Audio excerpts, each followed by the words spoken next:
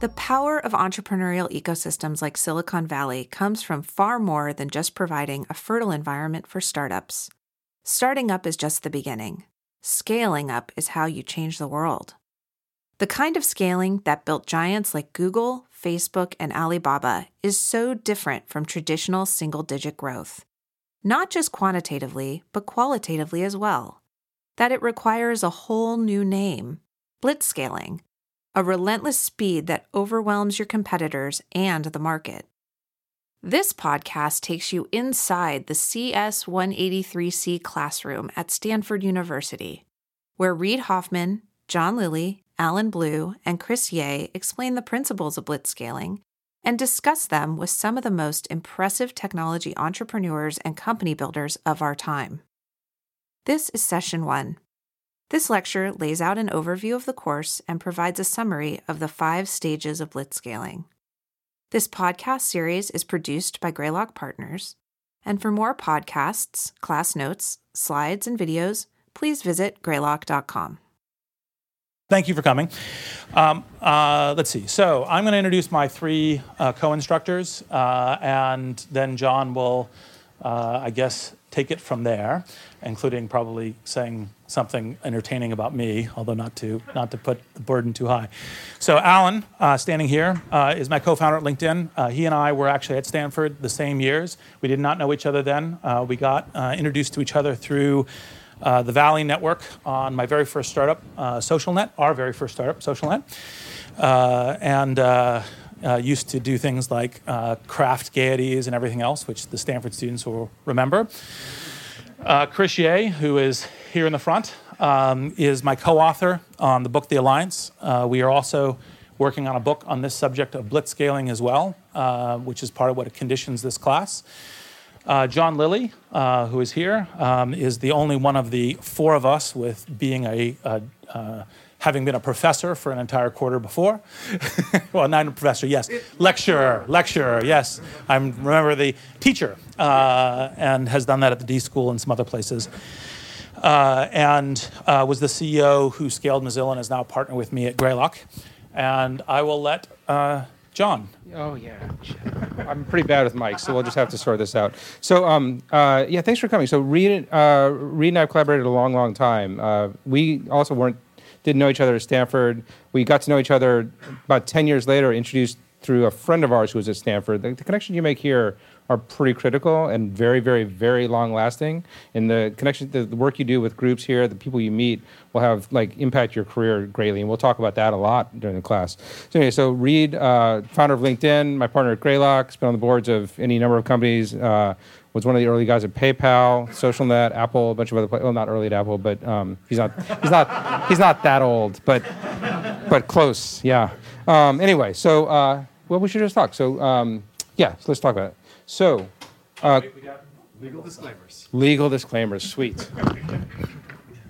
All right, team. Well, as the modern world of education requires me to say a couple of things before you participate in this class. First, by participating in this class, you are granting us permission to use and distribute the content you create for this class, though you are still the owner and rights holder. So anyone who is planning to sign a contract based on the class, you still own your content, not ours.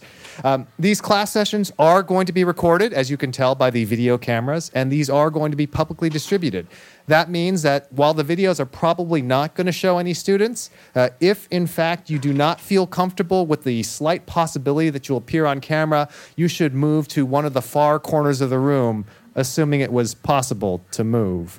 But in the future, please do sit in the far corners of the room. We do not want anybody who does not wish to appear on camera to appear on camera. Similarly, if we're giving you an opportunity to ask questions, and you don't feel comfortable asking your question with the cameras rolling, the instructors and any guest speakers will stay briefly after class to answer questions that you did not feel comfortable asking with the cameras rolling.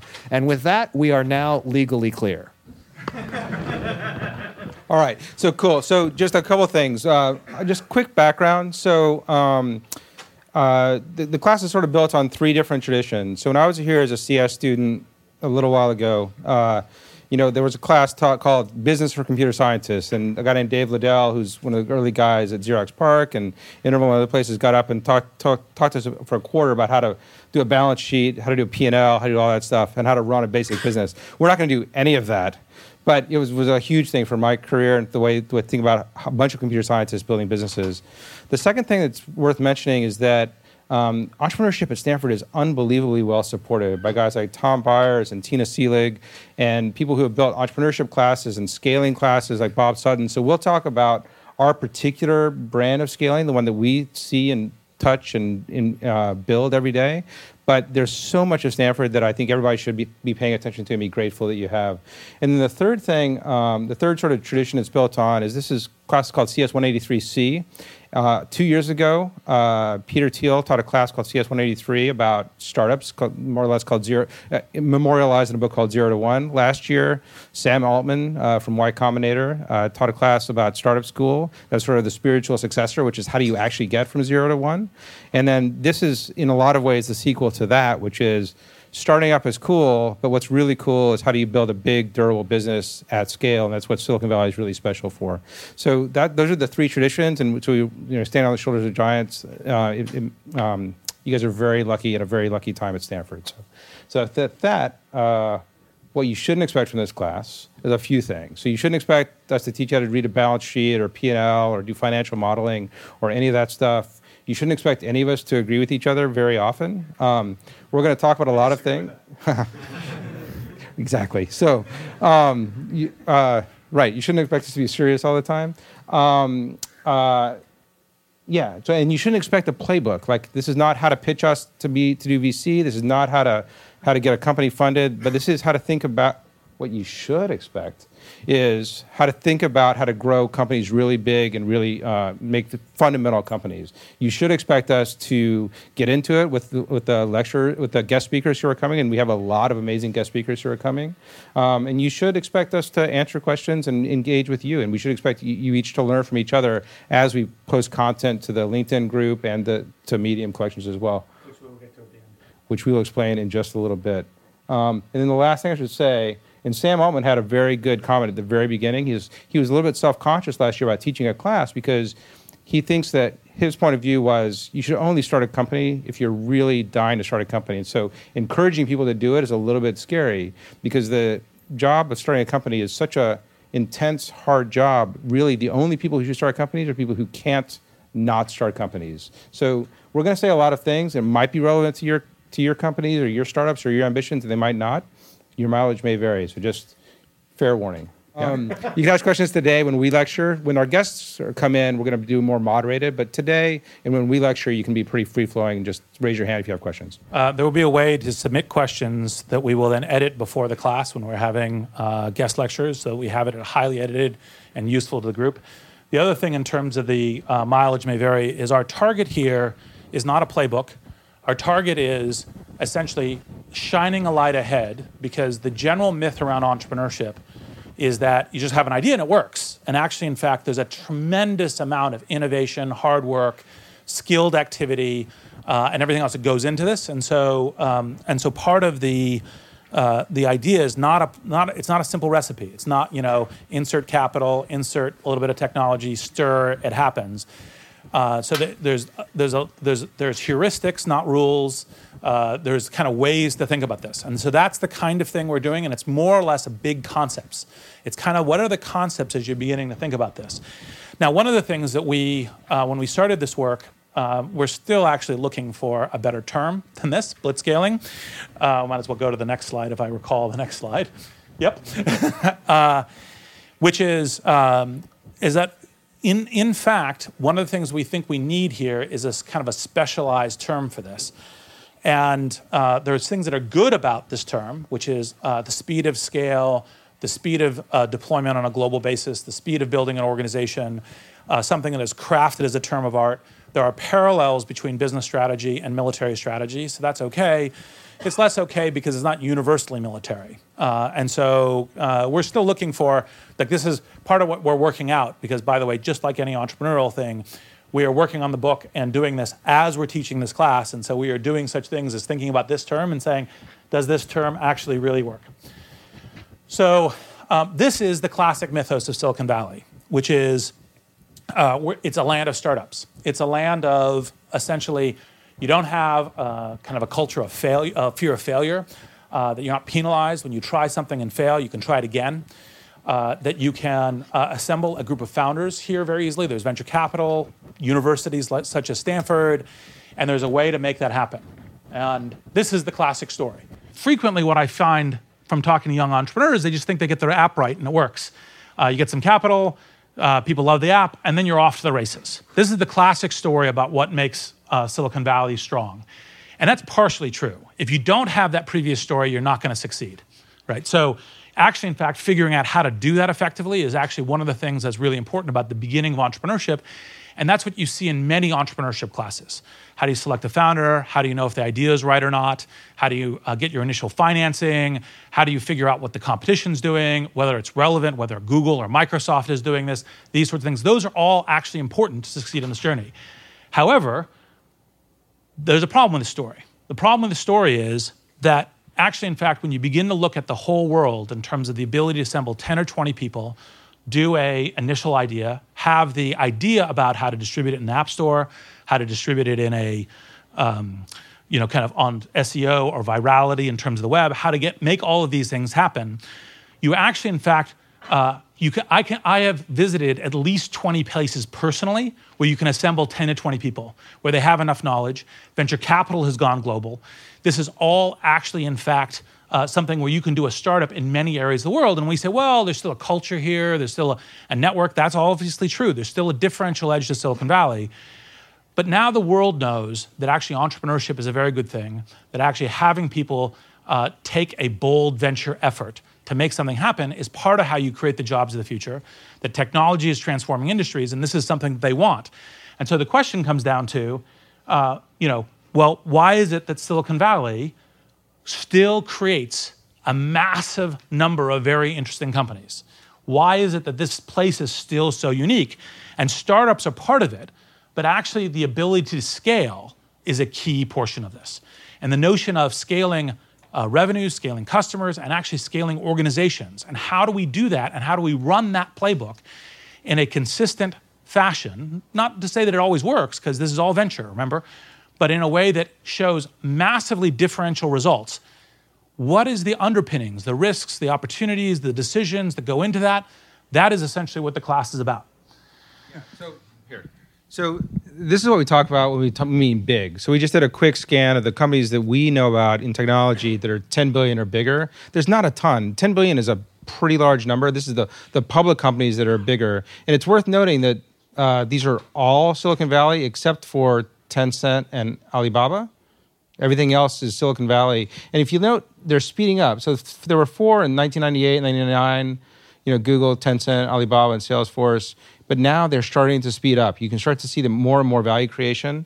And so this is not the only way to judge how large a company is, how big a company is, but it is worth noting all Silicon Valley and a couple of Beijing and Chinese companies. And then lately, obviously, lots and lots and lots of unicorns. This is the best unicorn picture I could find. I was looking for a Creative Commons unicorn herd picture. Anyhow, this is the best I could find. So it's kind of growing on me though. So anyhow. You realize what your Christmas present is now, right? So good, right? Pink unicorn. And our friend Aileen Lee popularized the term unicorn. It's worth mentioning, at this point now there's unicorns, unicorpses, and dragons and all this other stuff. And the $1 billion thing is kind of a goofball metric. She was trying to say, look, there are more big companies getting started now than ever before. There's something unusual happening, and that's her main point. And so we tried to quantify it. So we're looking through the Crunchbase. Oh, and I guess I should say, these are all paper unicorns. These are all paper valuations. Companies are worth, at some level, what people will pay for them. And until a market gets made, they're all sort of at some level pretend valuations. Having said that, let's just look by region what's happening. So of the top 10, you can see them: Uber and Airbnb, Palantir, Pinterest, Dropbox, Silicon Valley. So about half the companies. The 2 in China, Xiaomi and Didi Kuaidi, are in Beijing. Snapchat and SpaceX are in LA, but I would argue have like profoundly Silicon Valley roots between Elon and Evan and Bobby, and then Flipkart's in Bangalore. So if you play out and say, look, what about the top 60? It looks the same. So you add 23 more Silicon Valley companies, a few more Chinese companies. You pick up some New York and Europe, and then elsewhere is a couple in Florida and not many other places, honestly. And so, but here's the kicker. You look at what the population is that produces each of these things. 7 million people, fewer than the population of New York, is generating half of the unicorns to date by Crunchbase's metrics. There's something interesting happening that's just qualitatively different than anywhere else. And so the question is what? And like Reed said, it's not starting up, it's how do you get really big? So part of the thing that what we are going to be illustrating here, and part of the way that we're going to be doing this, and this is the reason we're going to have a number of guest lectures, is there isn't, as I mentioned, one playbook. What there is a kind of a set of knowledge and practice, a set of things in terms of how to make this work. And part of what we're going to do is bring in some of the people who actually run this race, who do this, and talk with them about it. All of us have, which is part of what we're here, but we're also going to bring in folks from other companies and say, how did you make this work? What are key messages? And why does, as a way to try to illustrate what is it that we know here in Silicon Valley, what is it we have here in Silicon Valley, and what is the way we play this game that actually can be helpful to entrepreneurs here, to executives here, but also hopefully everywhere in the world. The degree to which it's relevant will, depend a lot on, capital in the area, technology in the area, availability of talent, and a bunch of other things. But the goal is to actually shine a light that's actually useful to everybody. Yeah. All right. So one of the things that let's just keep going because we've talked about scaling enough. Okay. So one of the key things that you'll find us talking a lot about here is essentially the importance of networks. And obviously, when I say that, people tend to think that I'm only meaning LinkedIn. LinkedIn is obviously born out of that idea, but it's actually similarly a projection from the fundamental idea. And so networks also are not, like some people say, oh, you mean Cisco or IP routers or these sorts of things. And that's not those are a very important part of this network and part of being part of the networked age, but those also are not the networks that I'm fundamentally talking about. The networks are questions of people. One of the things we talk about at LinkedIn is the knowledge graph. So it's companies, people, jobs, skills, universities, how these all relate to each other. Those are the kinds of networks that we're talking about. And one of the things that when you look at why it is Silicon Valley works so well is the networks of a bunch of different types, all interwoven, work very well here. And that's the thing that creates networks being amplifiers, where the network can actually amplify what you do. There's a number of people that I meet who think that they're in Silicon Valley and they just happen to be geniuses and that's why they can create stuff here. Actually, in fact, the network is very helpful. You might be a genius. That may actually, in fact, be true, right? But it's actually, in fact, part of the key move frequently is locating the company here and building it here because you're deploying the networks. Now, I don't think those networks, I think it's possible to build them everywhere, anywhere. I think there's some kind of organic luck that comes into it, but I think there's a set of cultural things, a set of communication things, a set of ideational things that get into creating networks. And, so here are some of the networks. I mean, some of it's talent, some of it's capital, some of it's know-how, some of it's people. And what's key, and this is the reason why when you begin to say, why is it that we are in an accelerating age where more globally impactful and transformational companies are happening within Silicon Valley? The answer is that we're in this networked age. You're much abler to get to lots of people all around the world very fast. Now they can too. Theoretically, in a networked age, you should see a dispersion of essentially unicorns, dragons, unicorpses, et cetera. You about to say something? Yeah, well, I would just say that this is built on so many years. And you hear Fred Wilson or somebody talk about New York and the emerging network. And he's like, look, New York is emerging as a technology network, but Silicon Valley's got probably 60 years on us. Back to the guys with names all around on the buildings and all around campus, whether it's Hewlett and Packard, who were Terman students, to the Yahoo guys, to Google. It's just building layer after layer after layer. And what's happened is you've just gotten a huge diversity of roles and talent, from funders to strategic people to product people, who all understand networks and are all like investing in the network over and over and over. And so I think what Reed says is right. Like, you can do this anywhere. It's just, it takes a long, long time. And it's like what we'll see. We'll show you lots of graphs of companies, and like they almost all look flat, flat, flat, flat, flat, flat, flat, and then something happens, and the network starts to get internal consistency and liquidity and take off. That happens again and again and again. And like Silicon Valley was mostly flat for a really long time, and it got kind of Hewlett Packard and Intel and Fairchild, and then it started really ramping in the 80s and 90s, and now it's in pretty good shape. Late 90s specifically, but yes. So that's the subject of what we are trying to do, and that's what we are calling blitzscaling. Now, why don't we go to the next slide? So these are the things that you will hear a lot of, and part of this is we've deliberately kept this. We're not trying to do a masterful orchestration where you will only hear each sentence only once. Part of having guest lecturers in and so forth is there are things that you will hear on a repetitive basis. That's useful information. You will hear people disagreeing on some things. That's useful information because there isn't just simply one strategy for making this work. And matter of fact, we don't just embody one strategy here in Silicon Valley, but there are some common themes that you will hear. These are some of the common themes. So one, networks, we've already gone through that in some depth, and you'll hear a lot more about it in this quarter. Also, in fact, part of the thing about compounding to scale. So how is it that you get a revenue model that feeds back capital into scaling an organization, both locally and globally, and making that work? Or scaling the way that you can pitch a financing so that you have a lot more capital to fund the growth of the organization. And one other thing I think it's probably worth to say is that there's this interrelationship between organization scale, revenue scale, and customer scale. Ideally, if you actually talk to most of the accomplished Silicon Valley entrepreneurs, they try to keep their organizational scale as trim as possible for customer scale and revenue scale because it maintains adaptability, it maintains ability to grow. However, as you really begin to get to revenue scale, as you really begin to get to customer scale, where you are essentially having reasonable customer service, although those are some of the hacks we will get into,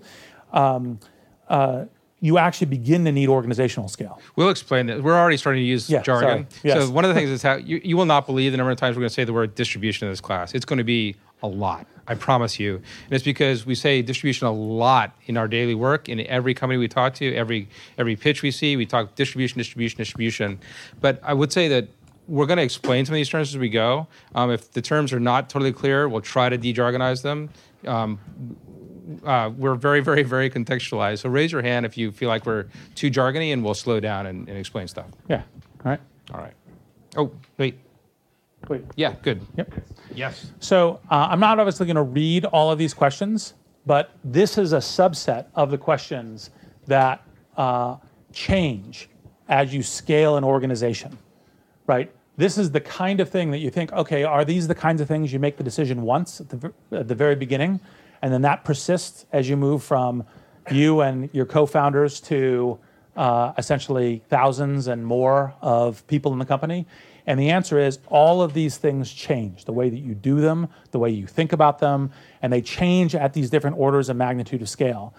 And it isn't that you actually, in fact, try to pre-program them, because if you don't win at the game you're playing, you don't get to play the next game. But if you see that the next game is coming, then you can kind of be ready for it. When you get to it quickly. You can exploit advantages that you see relative to your competition, relative to capital. And that's part of how this plays. And so, for example, one of the key ones is how does hiring change as you scale? For example, Anil Busri, who is the CEO and co-founder of Workday, he and his co-founder, David Duffield, who was the founder of PeopleSoft, interviewed every single person that joined the company until they were 500 people. Because part of their insight was keeping culture is really important, and until you get the first 500 all locked in, they were going to interview on cultural basis. But even at 500, that changes, because they can't do that to 10,000. Although Larry and Sergey did it at least through 500, maybe more. Yes, exactly. So that's it's a little bit mythology, so it's hard to tell exactly how long they did it. Yes, although I think actually Larry still reviews a lot of the CVs. I think reviews. Yes. Right. I'm going to use air quotes a fair amount during the class too. Yeah, exactly. For example, another one that gets to this is how you should think about competition. Frequently, when startup folks pitch VCs, what they say is, okay, well, I'm worried about Google, or I'm worried about Microsoft. Almost never as a startup is that your real competition. Your real competition is other startups, right? Because all organizations have 3 to 5 things that they're really targeting, and unless you happen to say, actually, in fact, what I'm doing is I'm going after search, then yes, actually, in fact, you should worry about Google as competition, right?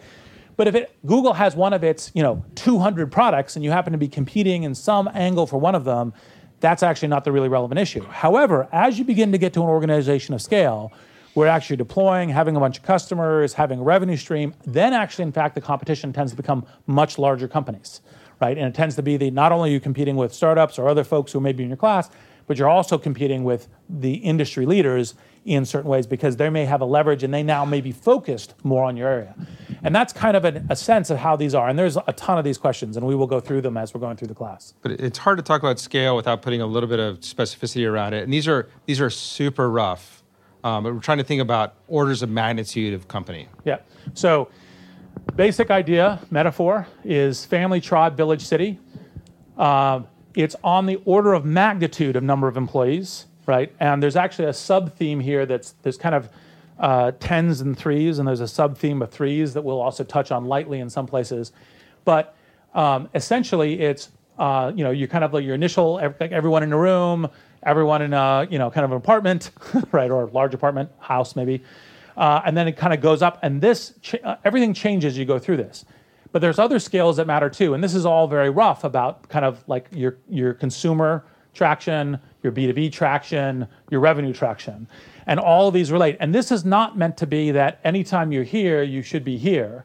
There's differentials about what your market may be, what your strategy may be, what your competition may look like, such that you may be here and here. There may be various kinds of combinations, but it's partially what gives you a sense of where are you on this massive scale evolution? Yeah, I guess the point is that what we're trying to say is that when it's 3 or 4 founders, it's a super different enterprise than it is when it's 15 people.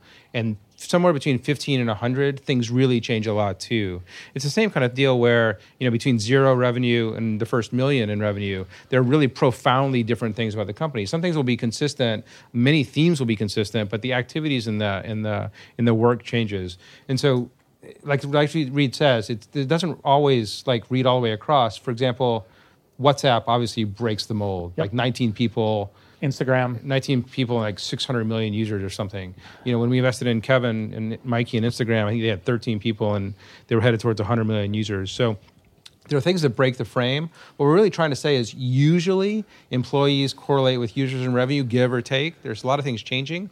For this class, we're going to talk about organizational scale because it's the easiest for us to talk about around complexities around hiring, around how you go to market, which means how do you sell, and other things. Or how you distribute. Yep. To go back to distribution. Hold on, don't go to the next slide yet. So roughly speaking, we're going to spend 2 weeks per section. It'll probably be extra focus on tribe, village, and city. This week and next week are essentially the startup class. That's the kind of the family, like how do you pull stuff together. We'll go a little bit to who we selected to come in and why we did that towards the end of today's class. But the idea is essentially, how do you essentially launch from that into this? And as you're thinking about entrepreneurship, how do you think about what this growth and this journey looks like?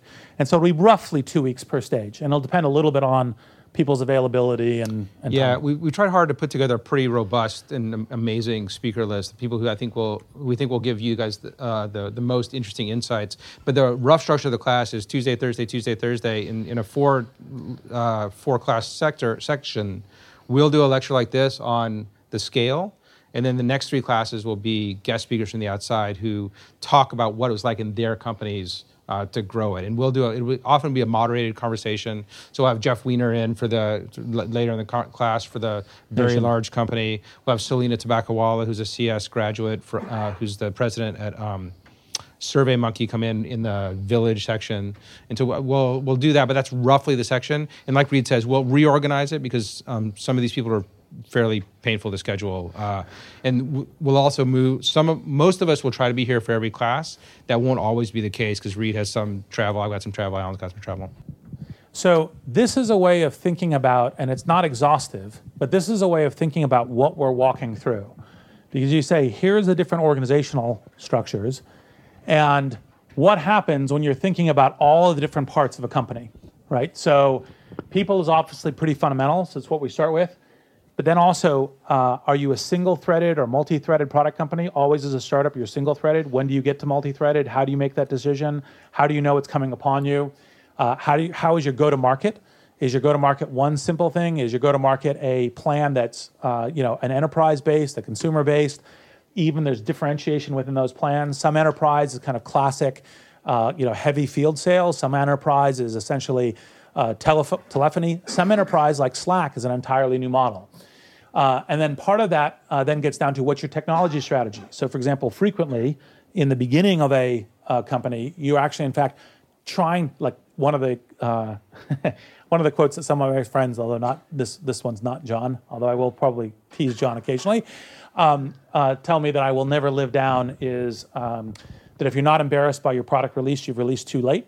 The whole point of that quote is to say the importance of speed and the importance of time and your general get to market. It does not mean that, like, for example, you're launching a hardware product and you're embarrassed by your first product release, you're probably also dead, right? So, but for consumer internet software, it's the importance of speed.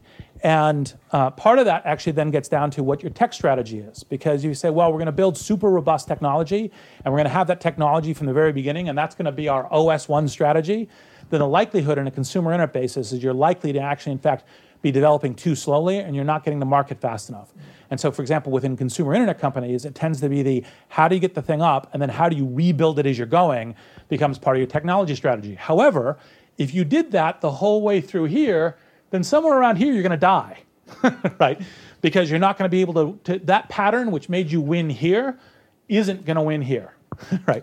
And at that point, you actually start having to think about how is it we're building a platform? How does that platform actually make kind of a development stack that makes everyone more productive? How do we have tools that do it the right way and all that sort of thing? And that's part of how you begin to look at what this range looks like. Yeah, so I think that's the deal. We're trying to put together like a metaphor or like a little bit of a chessboard for how to think about how to go from nothing to a really big, robust company.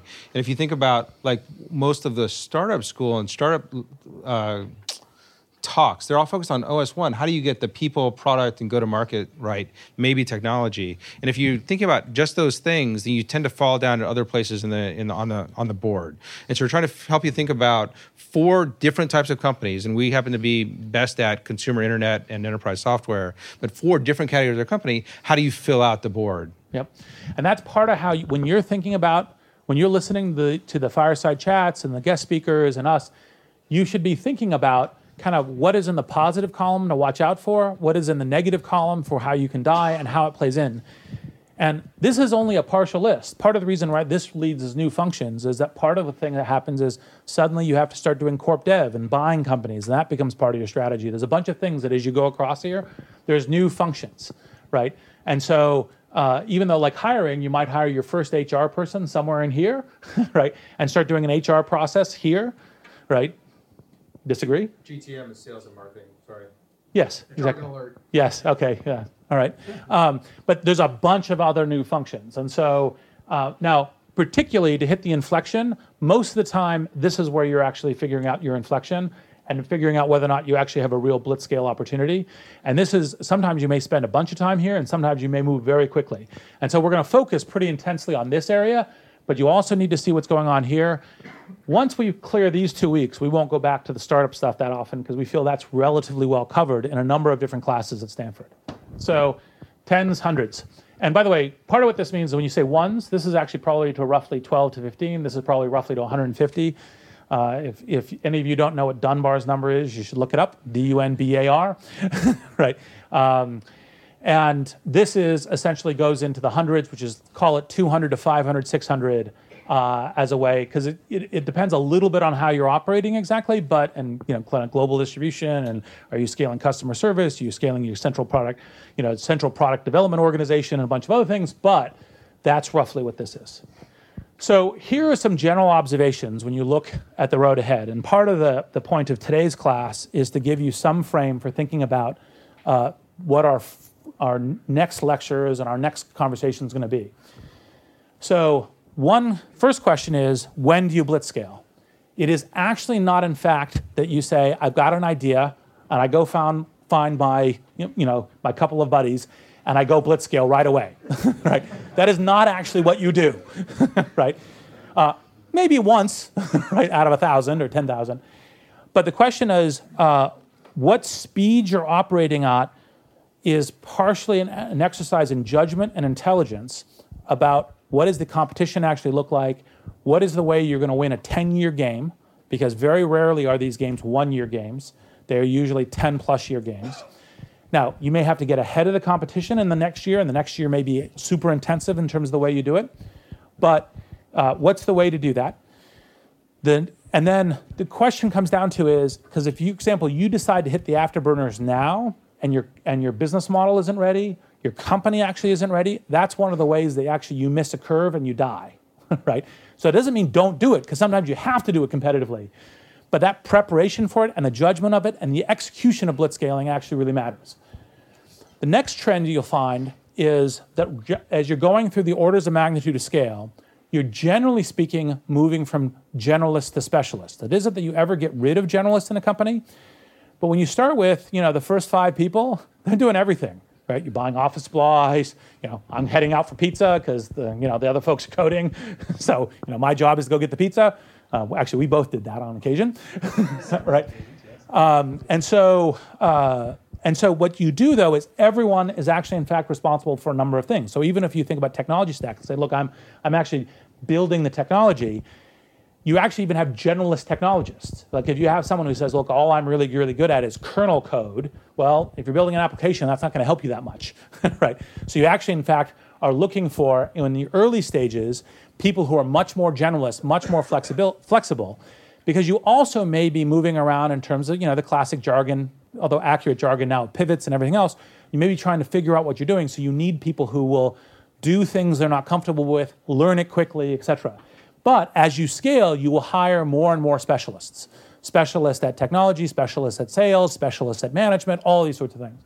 And that goes to the third path, which is as you scale, you will move from everyone in the room doing just about anything that needs to be done to people who are, some people who are doing and some people who are both managing and doing, also doing, to, okay, some people are just managing and eventually to executives. And part of what executive is actually, in fact, as you get to an executive, your primary function becomes the organization.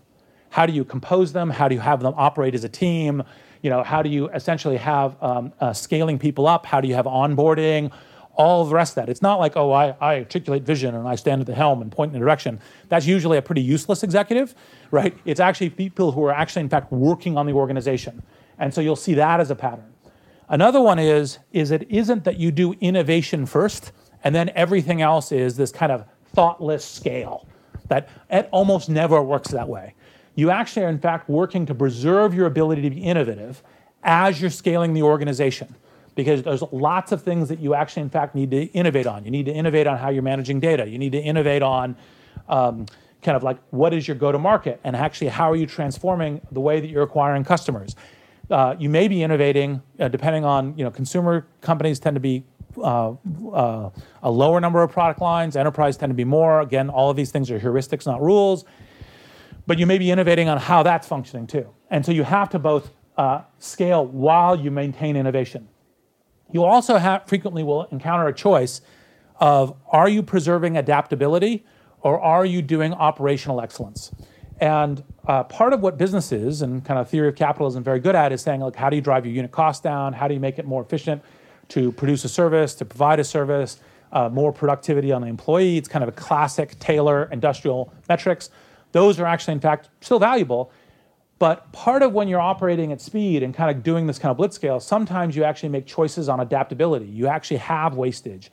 You actually, in fact, go, that's okay if we actually, in fact, hired way too many people. So, for example, one kind of early PayPal story, so this is, kind of Peter Thiel and Max Levchin, kind of co-founders.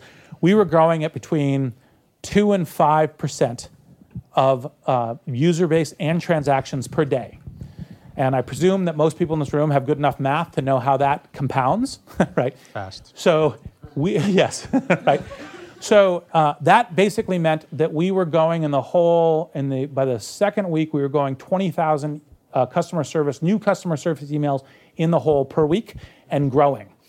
That led to essentially having, we were only listed in Palo Alto, enough angry customers that they figured out which city we were in. They were dialing extension numbers in the office at random, and 24 hours a day you could pick up the phone and talk to an angry customer, right?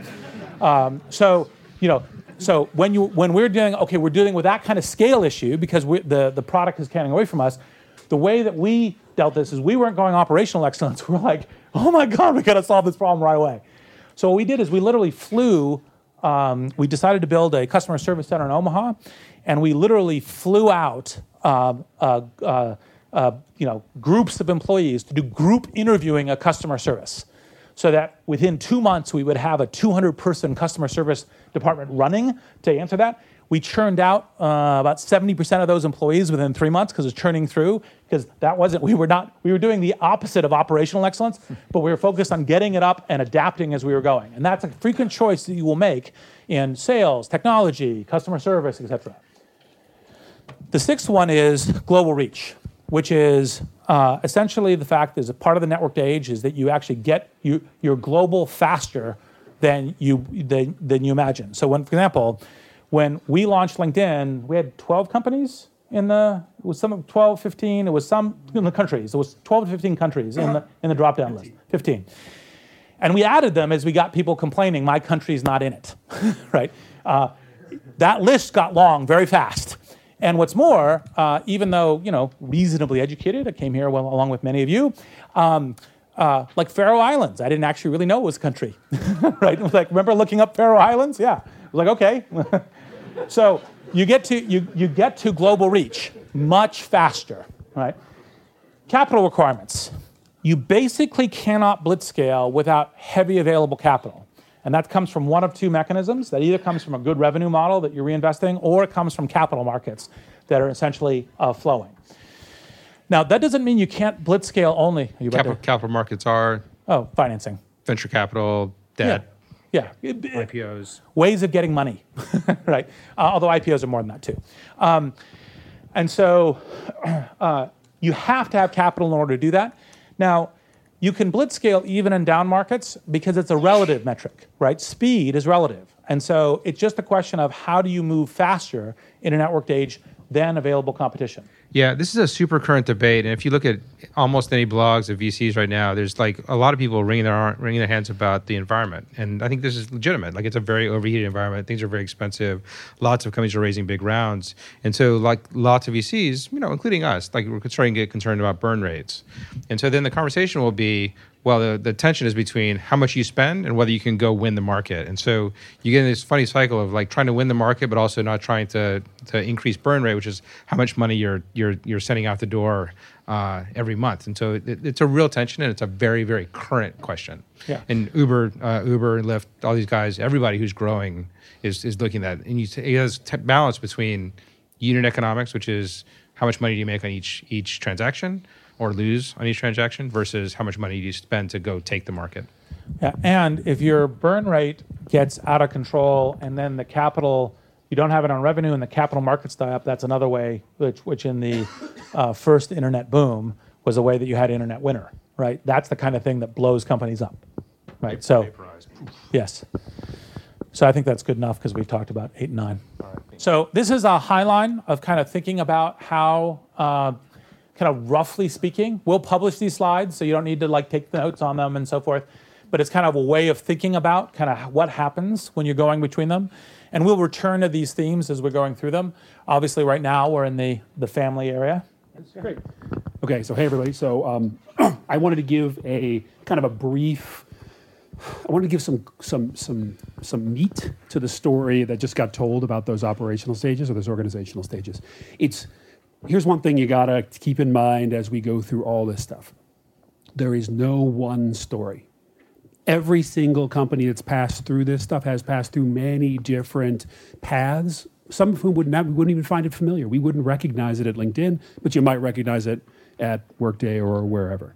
So I'm gonna tell a little story about how we passed through these phases for LinkedIn to try to give you an idea of what it actually feels like to be in each place and some of the decisions that we actually made.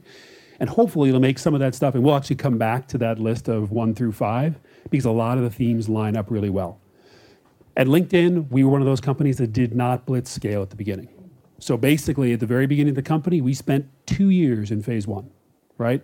Which, for a company like Instagram or WhatsApp. You want to explain what the lines are? Oh yeah, well, I'm not going to spend too much time on these. You can see sort of the length of it, but it took us a little over 12 years to sort of get where we are right now. Can you go next?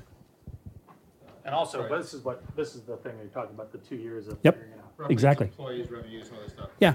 So give me the first picture. So these guys are the original, well, most of the original founding crew of LinkedIn. This was our household back in the day. This is in 2003 and 2004. And basically, we started the whole thing with a single idea. And I should explain really quickly. You're going to see a whole bunch of pictures that look like this, because we got a tradition, starting with this photograph, that when we reach major milestones in terms of user growth, and you'll understand when I'm done with this why user growth was so important to us, we would take a picture of the people who are working in the company holding up the number of people who were in the network. So you're going to see several variations on that during this. Back then, we had a single idea of what we were actually trying to do. We discussed it in 2002, and in 2003, we set out with this idea.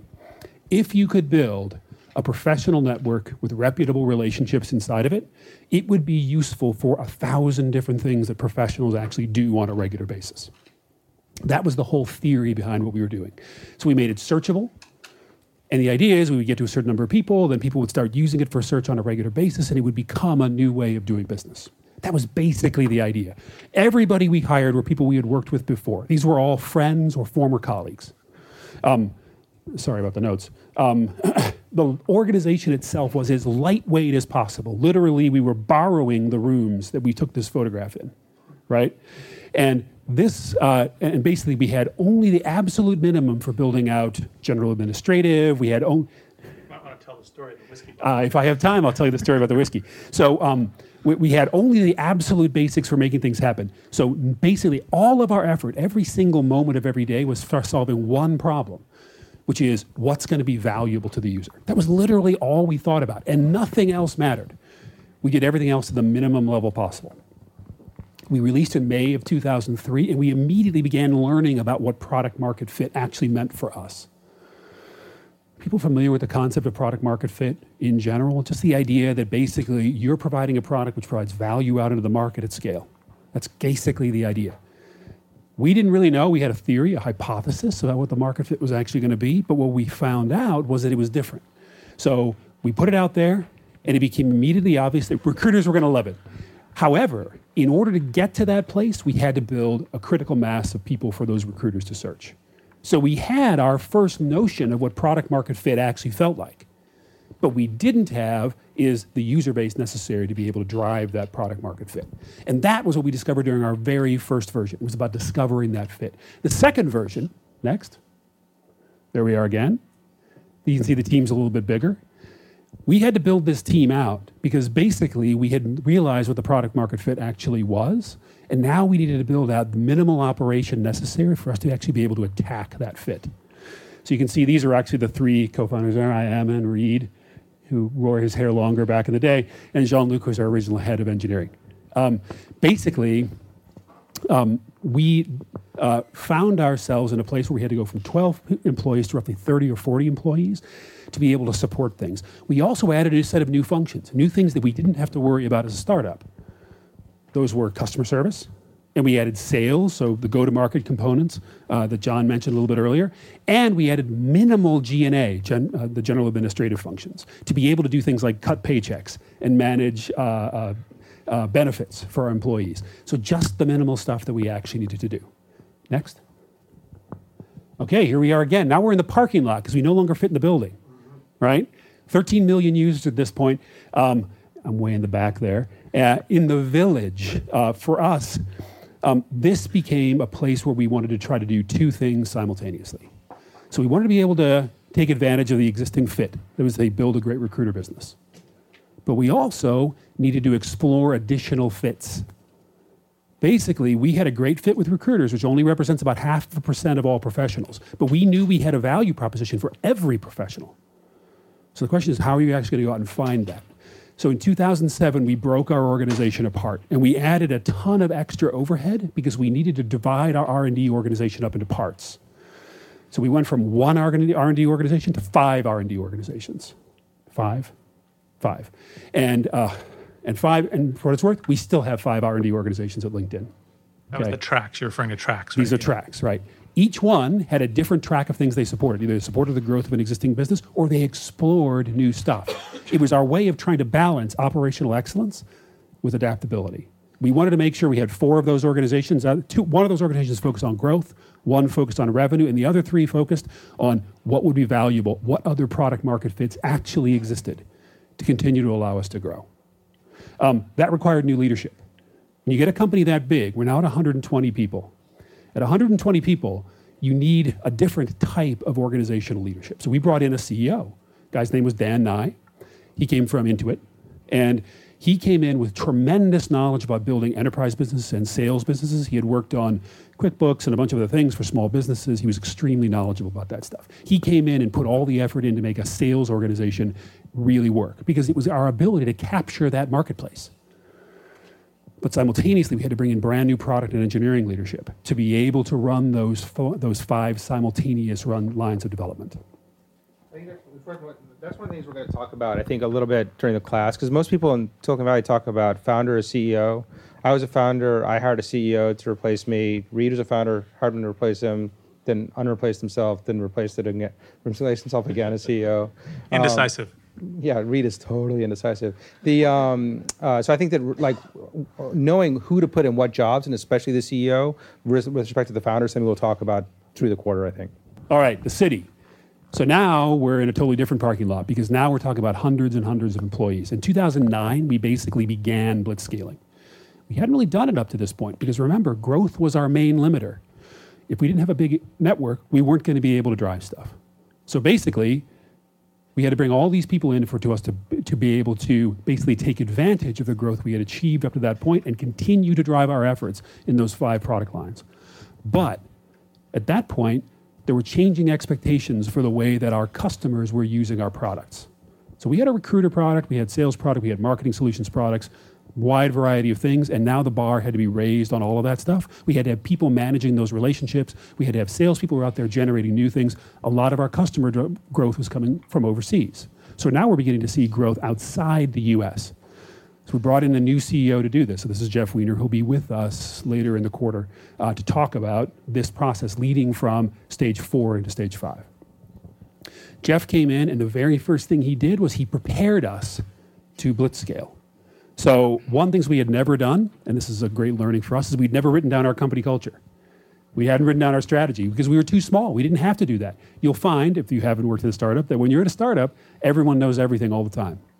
But when you're a big company, you have different management and executive leadership needs. So Jeff came in, he wrote all that stuff down, and it's still the way we run the company today.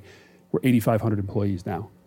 Okay, we basically doubled size year over year over year from 2009 to 2014. Okay, something else that happened here. As those of you who've worked in a startup which lasts a long time know, when you work on a code base for more than 6 years, it becomes full of gunk. Okay, we had tremendous technical changes we needed to make sure that we had the technical platform necessary to make the thing successful. So we had to change our technology strategy at this point. We had to think about basically building for scale, for flexibility, for developer productivity, a whole bunch of things we'd never considered before. Because we now had hundreds of developers working on stuff and still had a drive to be able to move quickly. Finally, we had to change our financing strategy at this point. So we had been doing financing. Basically, we became profitable in 2006. But now we were thinking about how do you bring together the capital that you need in order to be able to do things like acquisitions. So not only did we go out for a C round at this time, but we also did the IPO in 2011 in order to be able to make sure that we were ready to make necessary acquisitions along the way. Next. So this is a small group of people. This is in our new San Francisco office. When we crossed the 300 million, you can see 300 million is back there. We crossed the 300 million mark. This was one of the major changes we saw. Our development organization is now split across many geographies for the first time in the company's history. We now have as many employees working outside the United States as we do inside the United States. We are in 27 different countries. We have major operations in China. We have people spread all around the world making LinkedIn happen. We also have 8,500 employees, more than $2 billion of revenue, and so forth. So again, the set of requirements has actually changed. So this is the kind of thing that we're talking about. This is the LinkedIn story, and we'll have lots more detail as people desire it and as you want to add later on, because this is a very, very high level description. But there's no clean path which gets you from one thing to the next. But knowing these changes and how those needs change over time is the main thing that we want to get out of this. So we can talk specifically about some of those things, and we're going to be doing it with every guest who comes in and talks about the stage they're actually at. And the point is not to make this the LinkedIn story, obviously. The point is to give you an illustration of one example of how these companies actually change and what are the things you need to succeed at in order to succeed in building an interesting company. Yep. Any questions so far? Any questions now? All right, so 20 more minutes and then we're good. So just quickly, the next 2 weeks are about the family stage. It's about having a team, small team, trying to find product market fit. And so the things you care about are mostly these. Is your product any good? Does anybody care that your product's good? What do you do every day? You. What's that? Other than you. Yeah, and your mom and your dad. They love your product, of course. Who do you hire, and how the hell do you get them to work for you when they can go work for Facebook or Dropbox or Hot Startups X or go to Y Combinator and be their own founder? How do you get anybody, not just customers, to care? How do you get any employees to care? And then how do you make sure you can pay people? Anything you want to add here? Nope. This is it. This is about all you can care about at this stage. Things that are not very relevant, they're kind of key, like who's in charge and how do you have analytics, how do you tell how you're doing, and strategy. But in truth, you're not going to do any of this stuff because it's not nearly as important as these other things. Product, people, making sure you can pay. That's it. There's nothing else at this stage. Yeah, one of the key things when you're looking at these different scales is not only which problems do you solve, but which problems do you not solve. Part of the entrepreneurial journey, and that happens even when you're at scales of thousands, is there are fires burning when you're going home. That's fine. You have to know which fires it's okay to go home. Like, yeah, we can deal with that one next week. Right, that's fine. And which ones you can't. In the family OS 1, these are some of the things that are absolutely critical. And if you're not obsessed about them every single day, you are most likely going to fail. Yeah, I mean, I would say Reed is probably better than this. Anybody that I know, which is I call it triaging, which is like knowing what to take care of and what to ignore. And when Reed ignores something, he totally ignores it. So there are things he has this characteristic some of my other partners do, which is if you send them mail and they give a damn about the mail, they'll respond in about 18 seconds. If they don't and they don't respond in 18 seconds, forget it. You're never going to get a response back because it's below the triage line. So I think that the key for this stage is know what's important, and the stuff, I tend to be worse at it than Reed. I tend to say, oh my God, here's my to-do list. I'd really like to finish these other things that are maybe not totally priority, but like they're unchecked, and I'd really like to check that box. So it's very a little bit Stanfordy in that way. But Reed is pretty good at letting fires burn. And letting fires burn is pretty key if they're the right fires. Yeah. Letting the wrong fires burn, obviously, is another fatality. Pretty bad, yes. Another fatality, yeah. Actually, we'll go back to the other one. So there's a lot of things that there's a ton that fits in the for everything else. There's a lot of things that go into building a company. You do not pre-solve problems. So for example, it's very rare in the family stage that actually, in fact, your data is going to be key to your success. It's very likely that as you get to the village, maybe even the tribe, the data is going to be essential, right? So it shifts, right? Here, who cares, right? I have a basic dashboard. How many people signed up? How many people downloaded the app? Whatever, fine. Or understand your exact thing. As you're beginning to get into it, that will move from 10th to 2nd, right? Or something. And it depends on the exact company and what you're doing. Likewise, you're going to iterate through, strategy is always important, but the fact is, if you're only thinking and talking about your strategy, that's actually not going to play out. You need to actually have a disposition to getting in the fight, to doing things. That's part of if you're not embarrassed by your first product release, you've released too late, there are very few product geniuses who just think it and then launch it and it works. Very, very few. So if you presume you're one of them, it's a high beta strategy. Maybe it'll work, probably won't. Right. Yeah. So part of what happens is trying to get anybody to use it is a pretty Herculean effort. Trying to get the thing to compile and then ship and then release it in the App Store and get anyone to use it, you have to do hand-to-hand combat in a lot of ways. Once you do that, if it starts to work at all, the system, the app, the people, and all the users become too big for you to hold in your head, and that's why data starts to become more and more important over time. And one great thing that's changed a lot in the last few years, y'all are in a much better environment to be able to handle this.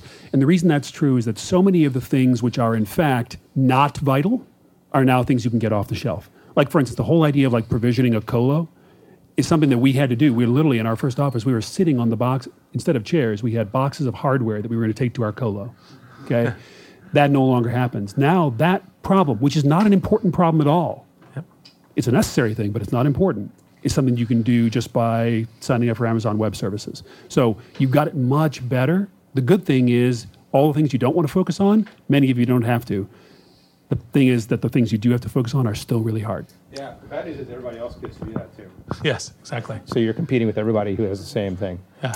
So this is my favorite essay about OS 1 by a guy Paul Graham, who started Y Combinator. It says, his essay is "Do Things That Don't Scale." And I think you can convince yourself, and so this will be homework for Thursday's class. There'll be 3 things to read, 2 things by Sam Altman and 1 by Paul Graham. But this is the essay that I think everybody should pay real attention to. And what he tells is stories about when you're just starting out, like you might have to go grab somebody's phone and install the app for them and then show them how to use it. That's obviously won't scale to even 100 users or 1,000 users, but getting the first user is critical. Getting the second user is critical. And so he thought it was a story about Airbnb doing things that didn't scale when they started. And I don't know if you know any of those stories? I know a lot of the stories. Do you want to tell me the Airbnb? Well,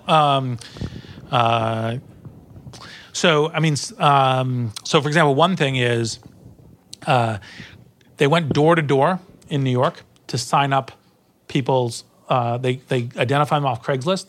They got in touch with them and they went and said, "You should go post an Airbnb." So the founder showed up and said, "Hey, this is why you should be listing on my marketplace." They then also began to realize that the trust and quality of the transactions early had a lot to do with, do I see a place that I like? So they would pay photographers to go take pictures of those places, right? Those are all kinds of things that the founders were doing at the very beginning. And when you're doing that, you're not writing code, you're not buying marketing, you're not interviewing and hiring people. That's all a bunch of stuff that is actually, in fact, massively time intensive. Now, of course, when you're in the family stage, you will tend to be working, probably casually 100 hours, 120 hours a week, maybe even more, right? So that's fine, but it's a choice of how you're putting the time. And those are all things that was necessary to get to the initial critical mass to have a value proposition that people would say, oh yeah, this is actually something I would use. It's critical for so many reasons. It gives you a sense of what actual customers look like and feel like and what they care about. It does modeling for all the employees. It does modeling for your customers. It helps everything. Like doing things that don't scale. Like maybe you will do it later, maybe you won't. Craig Newmark, did customer service the whole time he was at Craigslist. I think his title is still Chief Customer Service Rep. Yeah.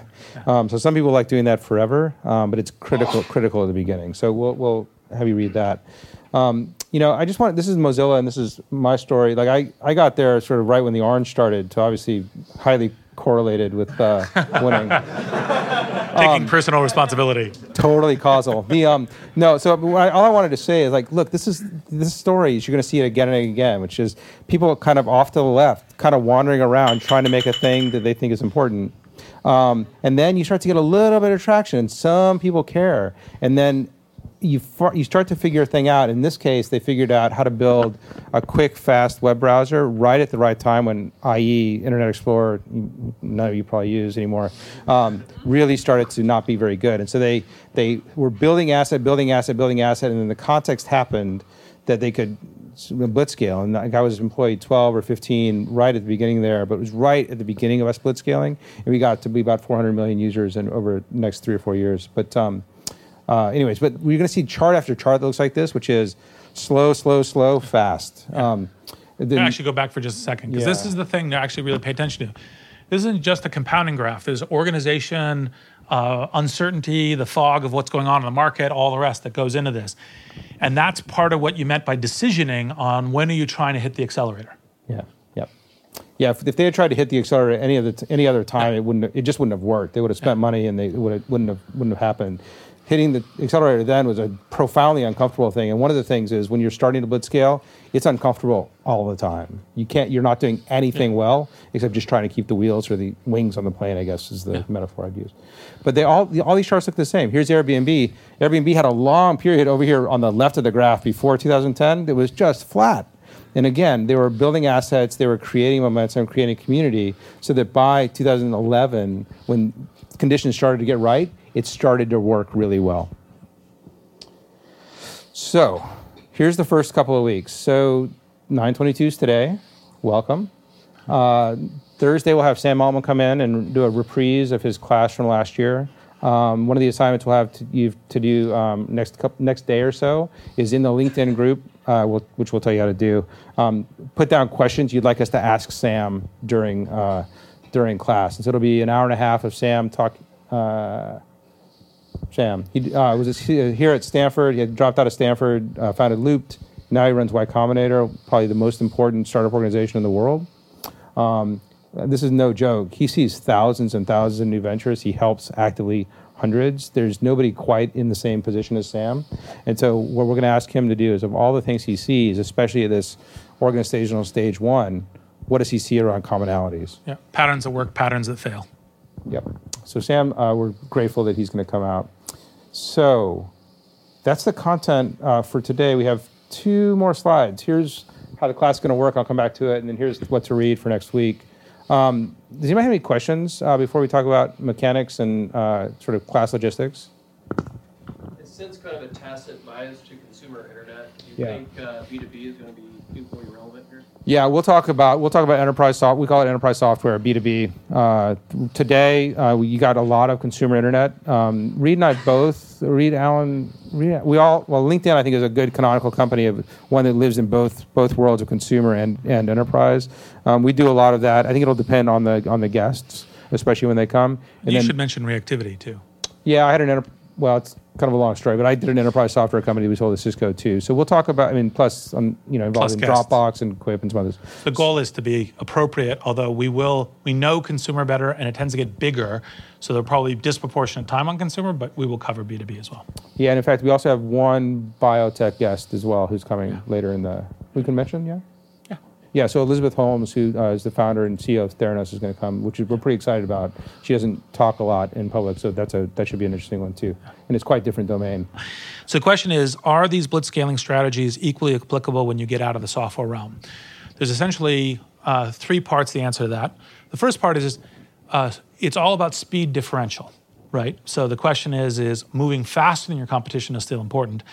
The pure blitzscale part of this is actually, in fact, a differential speed between what's going on in the markets, what the competition looks like, and how you play. And so it still plays on hardware. Second thing is many hardware or call them atoms, businesses and industries are being more affected by bits, right? So there's software in medicine, there's software in genetics, there's software in hardware delivery where the software is the key part of the differential. And so there's more ways that software affects these other industries, so that also just picks up the entire competitive clock of that industry.